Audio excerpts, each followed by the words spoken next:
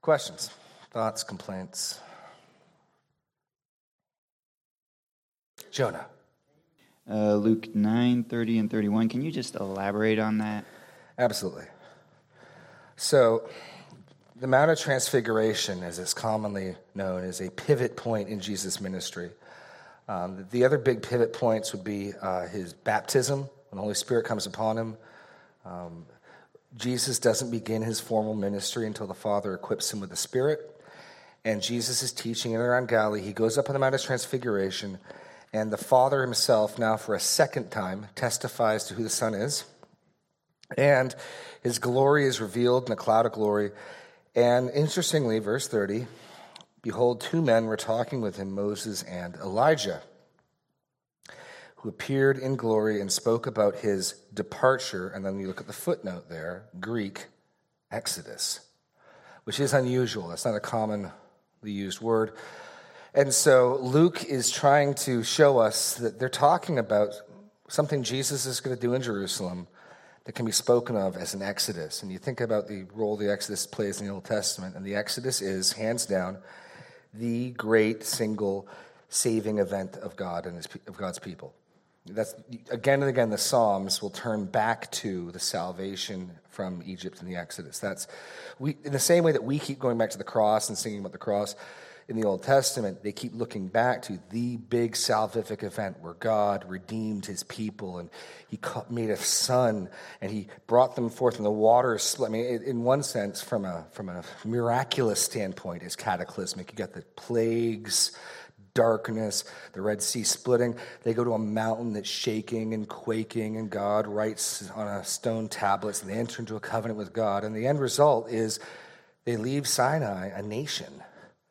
Before they went into Egypt, a family, and they leave Sinai a nation in a covenant with God.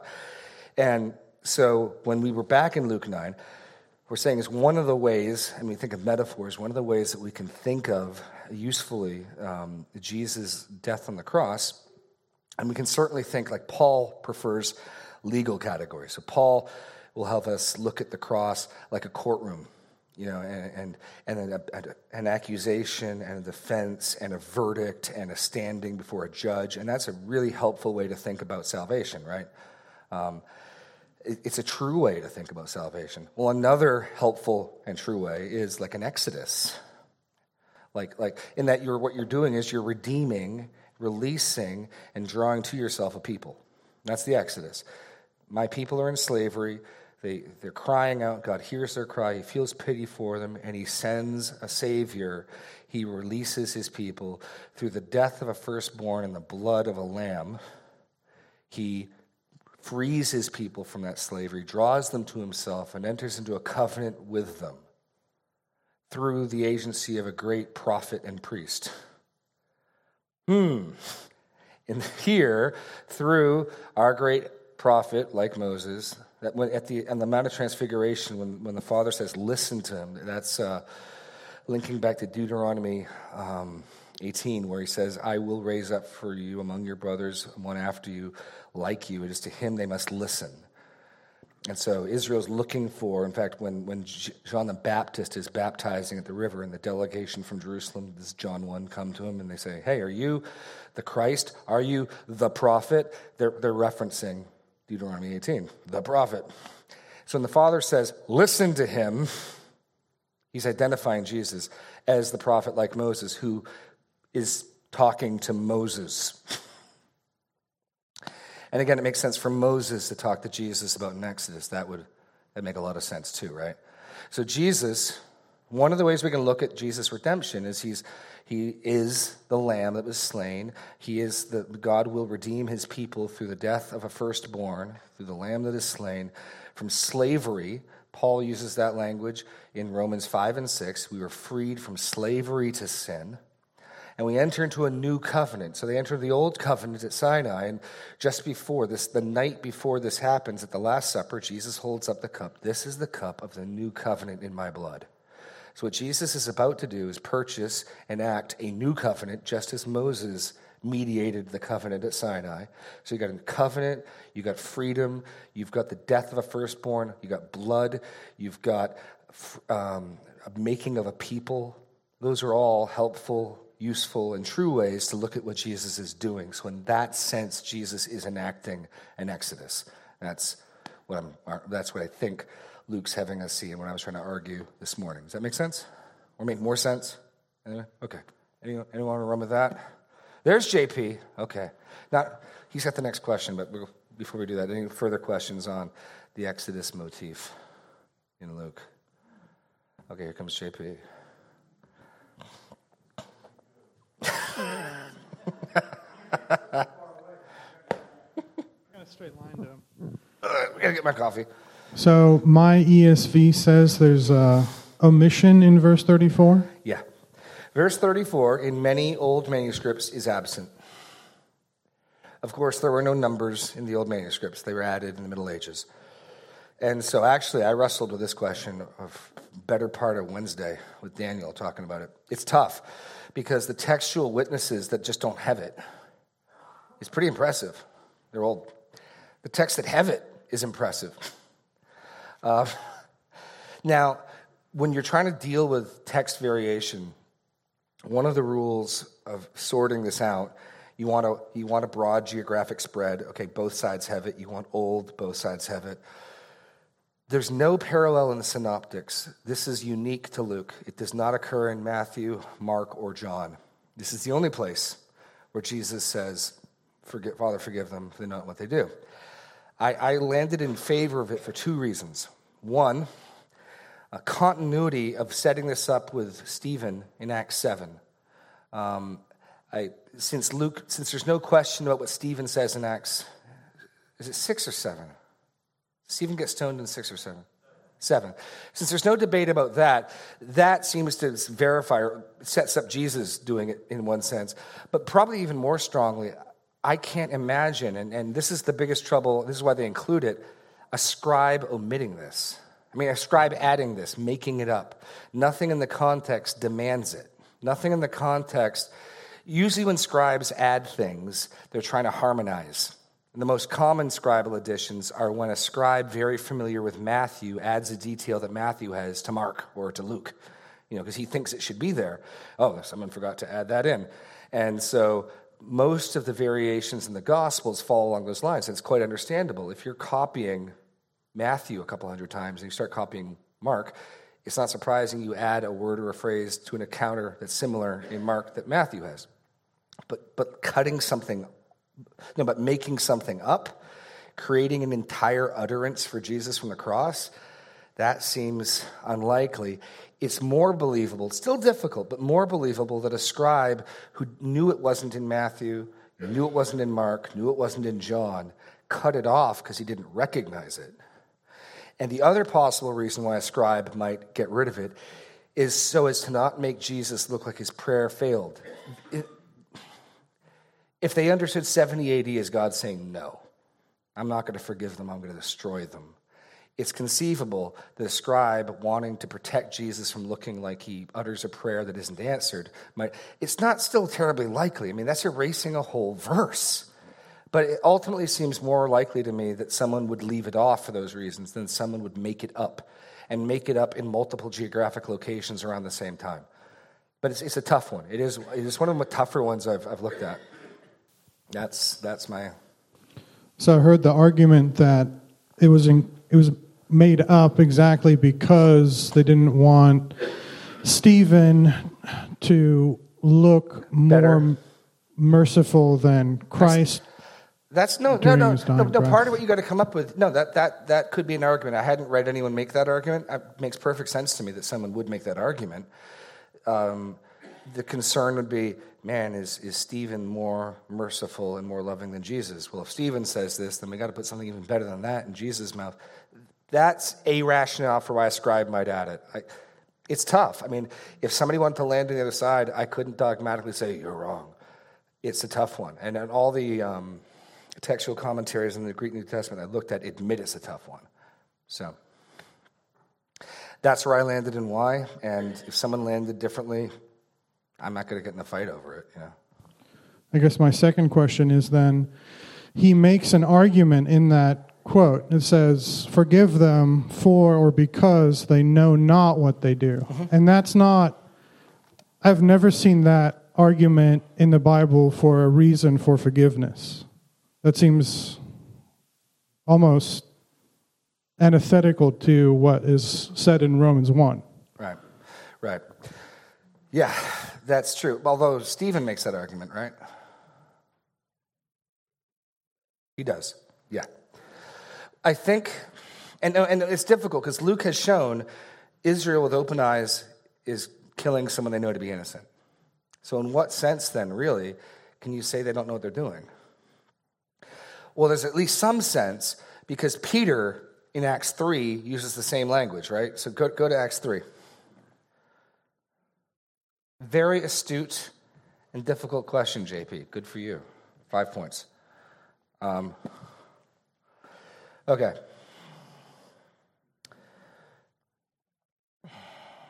Verse 17 of Acts 3. And now, brothers, I know that you acted in ignorance, as did also your rulers. But what God foretold by the mouth of all the prophets, that his Christ should suffer, he is thus fulfilled. Repent, therefore, and turn back, that your sins may be blotted out. Pilate knew Jesus was innocent. He said it 3 times. Israel knew he was innocent. They didn't care. In what sense is Israel not know what they're doing, the Romans not know what they're doing? I think that my best understanding is they don't understand the magnitude of what they're doing. And it's entirely possible, JP, one of the possible readings of what Jesus is saying is ultimately Jesus just pronounced the destruction, the judgment to the women who were weeping, right? So they're weeping for him. He says, yeah, you got something worse to weep about, and that's what you're headed for. Weep for you and your children. The days are coming when they'll say, blessed are those without children and the barren womb, right? Because of judgment that's coming, Father, maybe, I was talking to my friend back in New Hampshire, Chris, not the Chris in the back row, but another. There's so many Chris's growing up, we had to get nicknames. This one took the nickname of a French general, Foch. Everyone say hi, Foch. He listens to the podcast. Hi, Foch, everybody? Oh, yeah, it was sad. Everyone say hi, Foch. Hi, there we go. Okay, great. He suggested, and I think there might be some merit to this, ultimately, he's saying, don't ultimately cast off Israel. Ultimately, Father, don't forgive them, restore them, for they ultimately don't know what they do. And if you go and read Isaiah 53, there's very much an element to Isaiah 53. We did not recognize his splendor or his glory. We did not see him as beautiful. We did not. And there is a true sense when you read Isaiah 53, JP. There's a recognition of ignorance, partial ignorance, not full ignorance, not total ignorance, by no means, but some lack of not recognizing. Because you're absolutely right. Ignorance of the law does not defend one from the law. Although, those who don't have the law of God, will they be judged by the law of God? No. There is a sense in which you are only ever judged by what you know, too, right? So if you only have a conscience, God will judge you by your conscience. If you only have the evidence of God in nature and creation, it will still condemn you. No one's getting off on that basis. But, tribesmen in Papua New Guinea who've never heard of the scripture will not be judged by the law of Moses. They'll be judged by the law of their conscience. And they'll be condemned on that basis.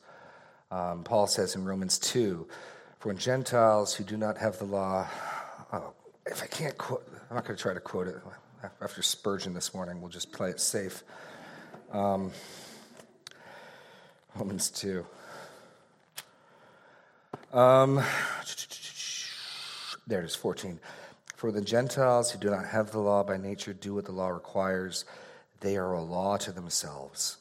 Even though they do not have the law, they show that the work of the law is written on their hearts, while their own conscience also bears witness, and their conflicting thoughts accuse or even excuse them. So, yeah, that's what I think is going on there. But I think ultimately Israel is being forgiven as people are being, and that's why I'm trying to emphasize also the need to repent, the need to return. We're not pursuing innocent people. Guilty people need to confess their sin and turn to Christ. And that's how Jesus' prayer for forgiveness would be fulfilled, if it is indeed part of Luke's gospel. Am I taking it that you lean the other way? Okay. I'm not going to argue with you on that. That's fine. Other questions or thoughts?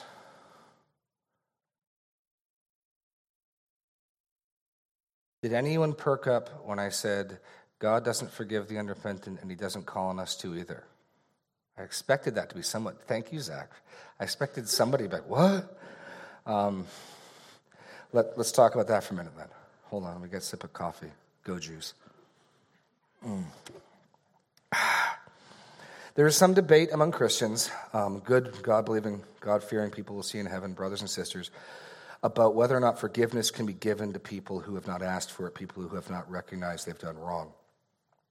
Largely the debate is over semantics. It's over what we call things. Because I hold to what's called transactional forgiveness. Forgiveness can only be the result of a transaction. The person says, hey, I'm sorry. You're like, okay, great, I forgive you. That transaction occurs. We have restored our relationship. Others would argue, no, you can forgive. So when the people the survivors, remember that guy who shot up that church Bible study and the survivors showed up? That was a wonderful testimony of grace. And they show up and say, we forgive you. Well, the guy never asked for forgiveness. I think what they did was wonderful. I wouldn't call it forgiveness. I'd call it something else good. What you can certainly do, and no one disagrees in this, we don't hold grudges. We don't bear resentments. We give things over to God. We pray for our enemies. We pray for those who mistreat us. We bless them. We intercede on their behalf. And we certainly want to be reconciled.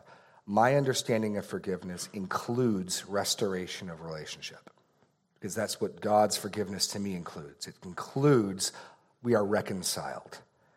So because of that, and because of Jesus' statements about if he repents, forgive him, which is what I see taking place, and because I don't see God restoring relationships apart from confession and turning, I would not call something that does not include a restored relationship forgiveness. I'd say you want to forgive. Your heart is tender towards them. You're like God reaching out saying, let's be at peace. Wonderful, and we should all be doing that. I wouldn't call that forgiveness. So what most people usually mean when they say forgive him is, I've stopped holding on to it. I've stopped resenting it. I've stopped carrying it around. We should all do that. And that's part of forgiveness. I would want to include in the definition of forgiveness restoration. So it largely is a disagreement about what we call things, not what we're actually doing. In practice, there is not much disagreement. Does that make sense? You with me? So it's not that big of a deal. Except, well, I'll let Marina go, and then I'll tell you what the except is. But in Colossians 3, verse 13, it says, and it's like a follow of 12, and so as those who have been chosen of God, holy and beloved, put on a heart of compassion, kindness, humility, gentleness, and patience, bearing with one another, and forgive each other. Whoever has a complaint against anyone, just as the Lord forgave you, so also should you. It doesn't say when they ask you to, or when they come and repent. It says you forgive. No. But how do you know they have a complaint? I mean, I think it works just as well if the assumption is when you have a complaint, you go talk to somebody. You don't hate your brother in the heart. You go reason frankly. Then the emphasis would be on you've done that. Now forgive him.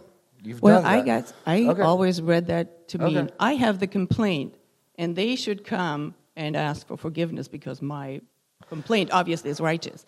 How do we obey the commands to if your brother sins, go and show it to him privately, if I'm just to forgive him?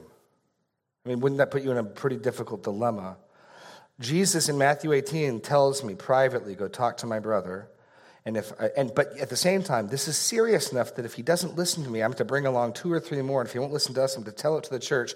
And if he won't listen to the church, we're to treat him as a Gentile tax collector. Is that serious? Or I could just forgive him. That seems strange to me. Because in Colossians, no, the Colossians are brothers. In Colossians, it's brothers. Oh yeah, they're brothers. Absolutely, it is. Mm-hmm.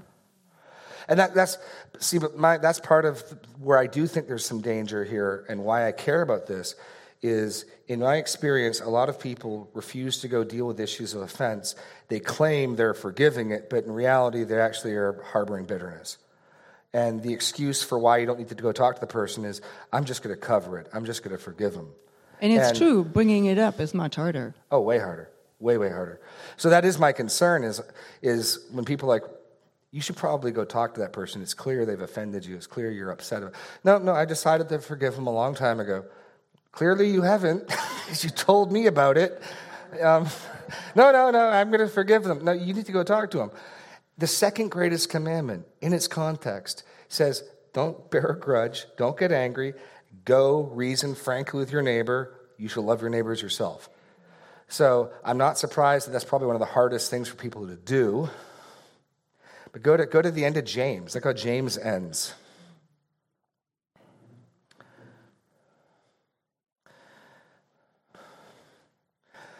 Now, let me say one other thing, Marina. Perhaps little questionable things, you didn't send me a Christmas card, whatever, I'm just going to forgive him. What you really just mean, I'm just going to let go of it. I'm not going to track that down. That's not even a clear sin. That might be something you think I should ask questions about.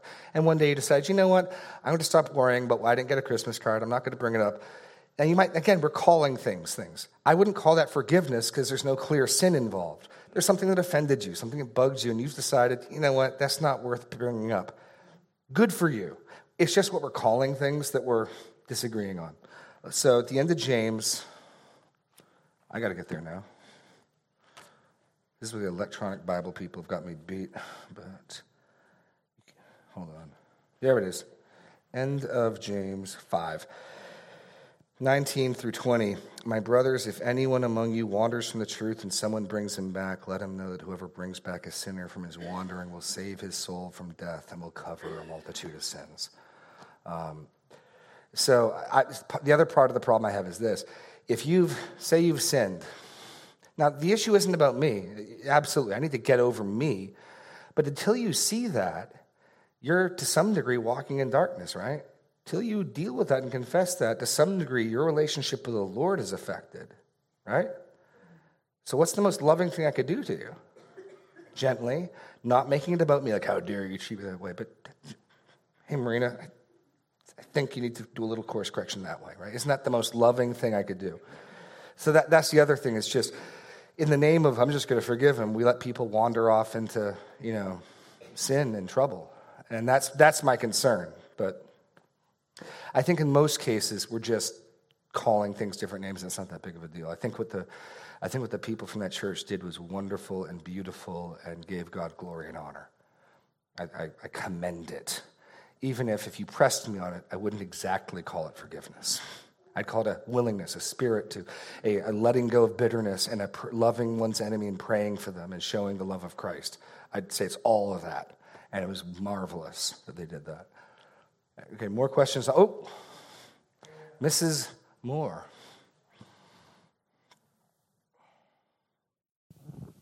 So, Jeremy, when the Lord says, when your brother sins against you 7 times 70, and he comes back to you and says, forgive me, yeah. I mean, there sort of seems to be the repentance that would be involved.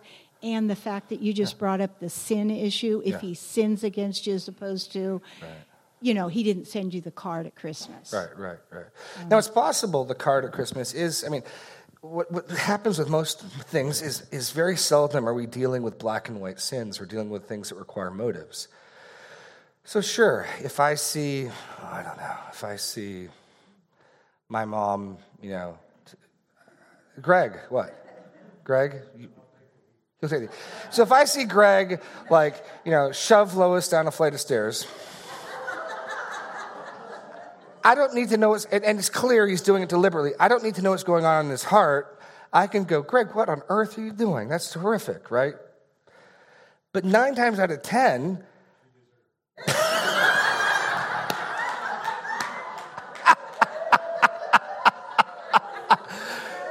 for those of you listening and Greg said 9 times out of 10, she deserves it. Okay. 9 times out of 10, we need to ask questions. So probably why the Christmas card bugs us is, I don't know, when it's me, I know you're probably not like me, but my heart will say things like, I bet you the reason they didn't send me their Christmas card is because I didn't go to their birthday party. Now, if that truly is the case, they're holding resentment, and that would be wrong. I could only know that if I'm resentful about there's some irony here. But in reality, what I'd be offended at in that situation is me thinking, if what I'm thinking is right, it is sin, right? If the reason we're not sending them a Christmas card, they didn't come to my birthday party.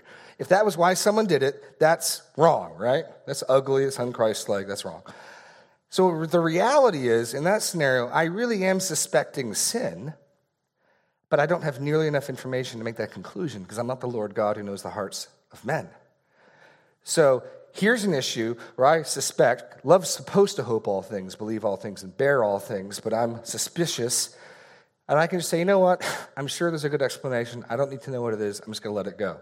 But I haven't forgiven anything because I don't know concretely anything to forgive. I suspected something. You know what I mean? Because then they'll prove it to you. You would not be offended if you found out, no, they mailed you a card and it went astray in the mail. The issue isn't that you didn't get a card. The issue is your suspicions for why you didn't get a card. If you found one stuck to the back of an envelope that it had been delivered to your house and somehow it fell and you found it, you wouldn't be upset. It's all of our suspicions are people's motives. So 9 times out of 10, we need to gather data. And so again, something you may call forgiveness is probably just saying, you know what, I was meaning to follow that up. I was meaning to pull that thread, see where it led. Because it's fair enough to ask somebody, hey, I was just curious. We used to get your Christmas letter. We used to love it. It stopped last year. What happened? That's a fair enough question to ask if you can do it without anger, without resentment. But you can also just as easily, you know what, I'm not going to follow that up. Whatever. I'm letting it go. Then you need to really let it go. You can't just say you're doing it, but keep bringing it up. But yeah. Okay, Wanda.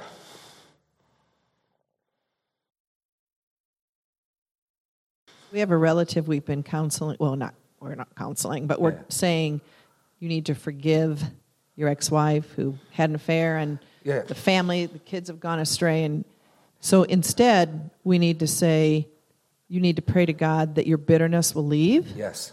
Okay. Your resentment. Okay. That your resentment, that you would see the wrong. This gets back to what I was saying something this morning. That your perpetrator of wrongdoing before God is greater than the wrongs done against you. You see, Jesus told a story about a man who was forgiven millions of dollars, and he went and he strangled the person who owed him $50. And it's all about perspective. This person you're describing has been wronged. Someone broke a covenant. Somebody broke their word to him. Somebody betrayed a trust. That's all evil. It's wrong. And those people who did that will suffer in hell for that. Or Christ suffers on the cross in their stead. To which would you add your wrath? This is something when I'm talking to somebody dealing with bitterness, I'll walk through it like, no, imagine this person who's wronged you, who's hurt you. Imagine them in hell. And you, like Abraham in the story of Jesus and Lazarus, are communicating with them. And you say, yes, you're suffering God's wrath. Now here, bear mine. And you pick up a rock and you throw it out. Like, are you going to do that? He would, yeah. Oh, he would. He would. Okay. No, but then the other inroad is something like this. The amount of anguish and wrath and anger you feel is God lets some of these ugly things happen. Because, interestingly, God paints himself as a cuckolded husband. A husband whose wife whores around and will not be faithful. And he speaks of his heartbreak and his anguish at his wife. You get one of the positive, redemptive things of this terrible thing is that you get to understand how God paints himself in a unique way. And let me tell you what you can beeline to the gospel on that. That you're right, this is awful. God speaks for chapter after chapter in Ezekiel about how awful it is. Except you read it and you find out he's talking about you and me. We're the whoring wife. And again, you're trying to get someone back from viewing themselves fundamentally as the victim of wrong. And yes. And I don't want to minimize. There's real victimhood, and the Bible cares about that. But that's all predicated upon the sinfulness of man, that fundamentally in our identity, we are perpetrators of evil, not victims of evil. First and foremost, we are perpetrators of evil. And in today's day and age, that seems like something that needs to be said repeatedly. Because more and more from various groups, people are being told to fundamentally identify themselves as victims. And you could also maybe say that, that was the stone when you asked for fish, but it brought him back to Christ. Yeah. So really it was the fish. Yeah. Yeah? No, okay. Absolutely. Okay, thank you. No, absolutely. God brings people to himself through very various and multigated, what's the word? Not multigated. I combined variegated and yeah. I made up a new word. My mom's got her head down. I made up another new word, Mom. She keeps track. I say, Mom, what'd you think of this sermon? You said two words that don't exist. Or once, I used a word, a transitive verb, and I used an intransitive verb transitively. I remember. I said that King Herod was infatuated. No, I didn't say infatuated. It was like as if the daughter, the niece did it to him. He was, I'll look it up. But what? No, I got it in my text string. Let it go, Jeremy. We talked about it. Let it go. Okay. Yeah. Okay. Well, Next. Yes, I Lee. actually have this because my thought is when we're, that when people set themselves up as victims, the next step is to set yourself up as judge. Yeah. And that's the part I hate. So. Well, and the next part is going to be when a Christian tells you about a God who's sovereign and control of all things. Well, if I'm a victim fundamentally, then God ultimately is the perpetrator. And he's got some explaining to do. He let this stuff happen to me. He could have stopped it. And as a Christian, he could have stopped it. Yes, he could have. And he didn't. And I wouldn't want to say that meanly, but if they press me, absolutely. God knew it was going to happen. God allowed it to happen. I'd go further and say God purposed and planned all things. Yeah. So, And like we've been in 2 Corinthians, that it's that comfort. He lets it happen, but we do have a comfort out of it that we can then share with other people that are going through something similar. Yeah, absolutely. Okay. Colleen, are you on? Or are you just moving the mic around? She's being helpful. It's a helpmeet to her husband. No, you're good. You're fine. I wasn't sure if you had a question. Who's got anything want to add? Mitchell, you going to call me on my heresy, or we're going to let that lie? Okay. Okay.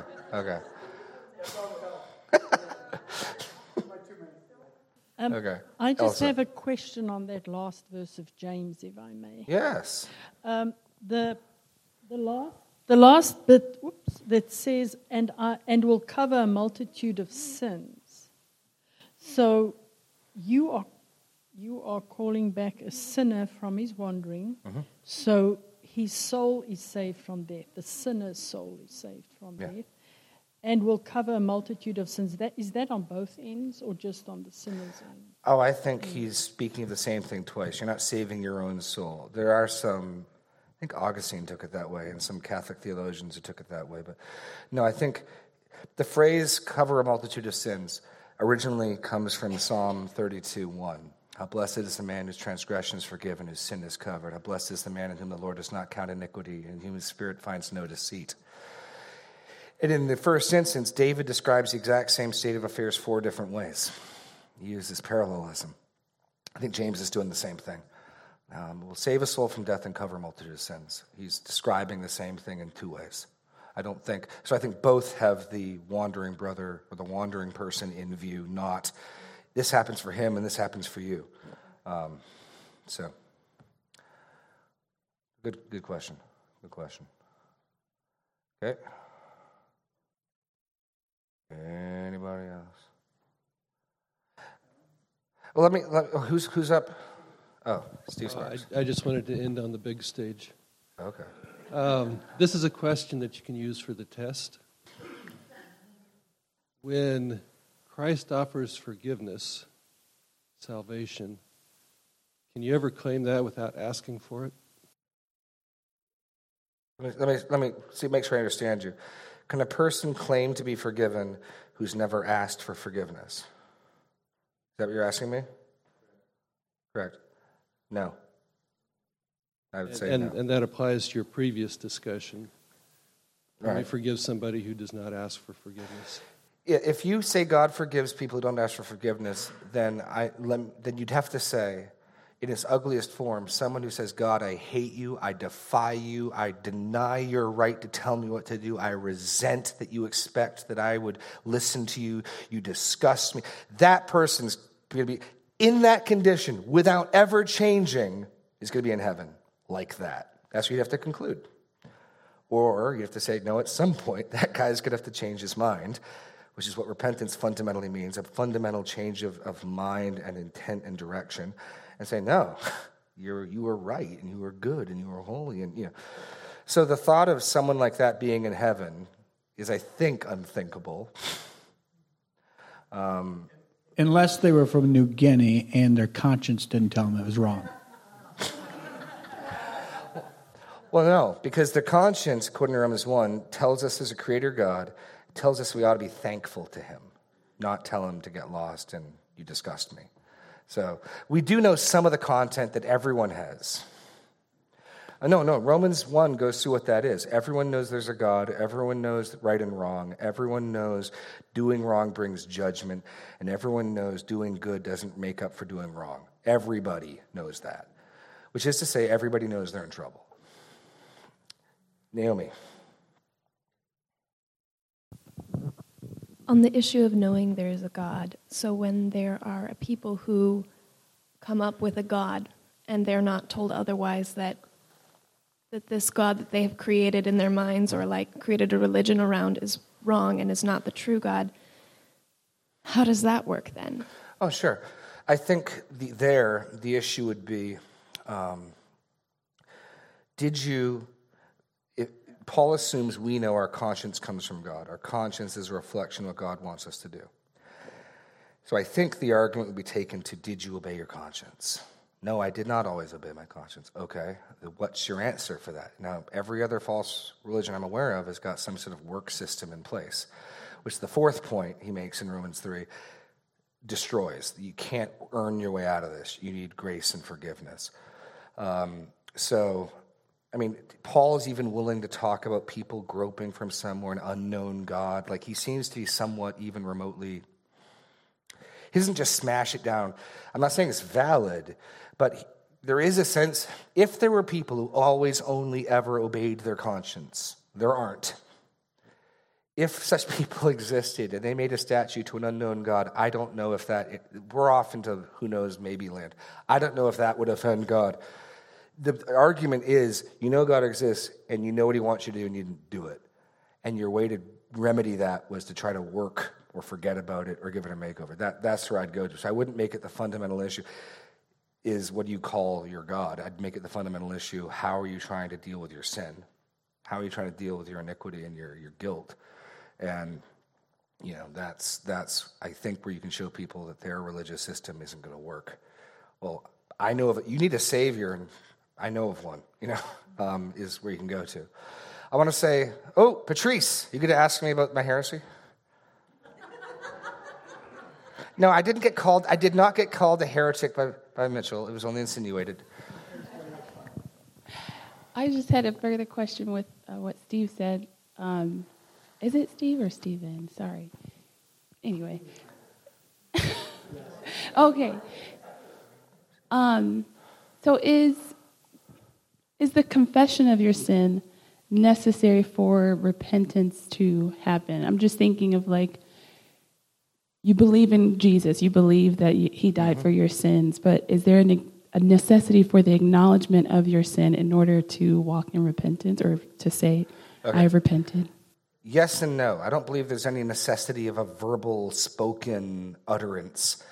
I can't look for a savior unless I recognize I need saving. To me, that seems like a necessary foundational truth is I'm in trouble, I need forgiveness. A person who does not think they need forgiveness, a person who does not recognize any wrath, is not a person who's going to trust a savior. So logically, I think you need to agree with that premise. You don't ever need to necessarily say it. Mute people can be saved after all, right? But yes, I think logically a foundational premise, and the reason why in Romans Paul spends 3 chapters laying out God's wrath before turning again to the gospel, is these are premises that you need to understand and own. So a person who doesn't think I am sinless, I am righteous, is not going to be able to trust Jesus while they still think they're sinless and righteous, not in any saving way. Are you asking more than that, or is that what you're asking? Okay. Let me go a step further with confession. I think confession assumes repentance. The etymology, the word origin of confession is identical in Greek and in English. So con, with, fession, to say with, and homologamon in Greek, homo, same, lageo, to speak or to say the same with. And so the notion is you are agreeing with. So it assumes there was a time where I wasn't agreeing with. So there was a time where God said, love your enemies.